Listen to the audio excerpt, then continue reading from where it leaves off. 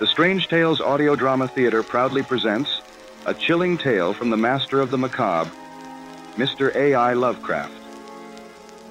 So, without further ado, enjoy the show.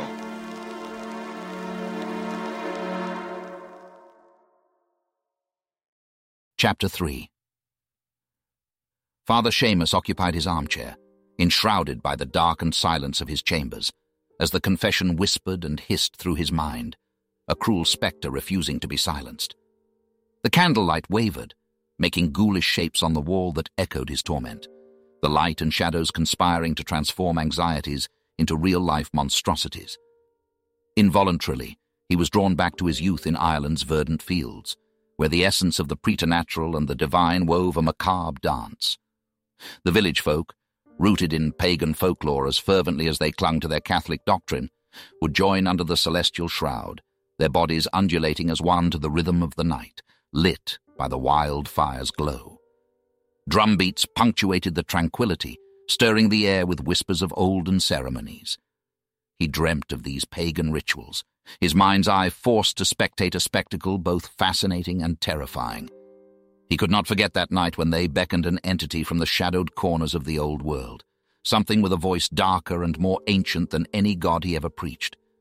Its phantasmal form, backlit by the pyre, distorted into unspeakable shapes that defied human understanding.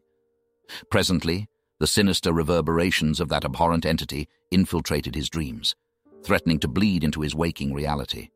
His heart, shackled by guilt and remorse, pulsed to the rhythm of those pagan drums of his past.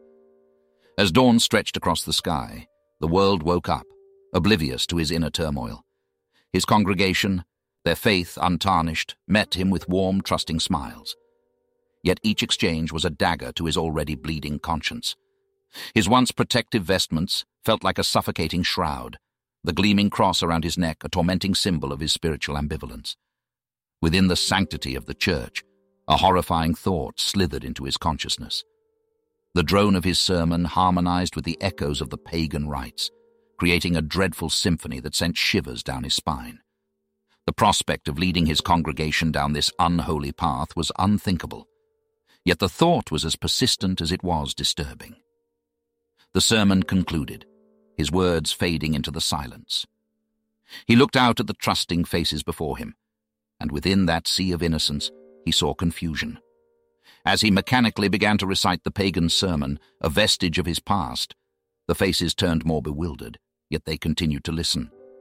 So Father Seamus stood, caught in the crossfire of his faith, teetering on the precipice of an abyss they named the past.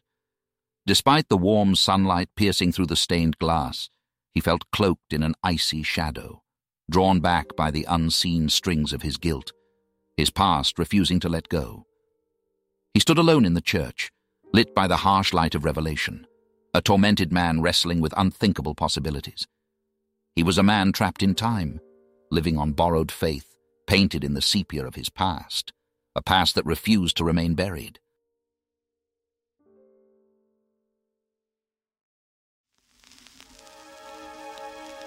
This has been a production by the Strange Tales Audio Drama Theater. Kindly join our Discord server to engage in discussions about the novel's enthralling events, and follow the happenings at the Strange Tales office, where you can offer your esteemed input to our editors.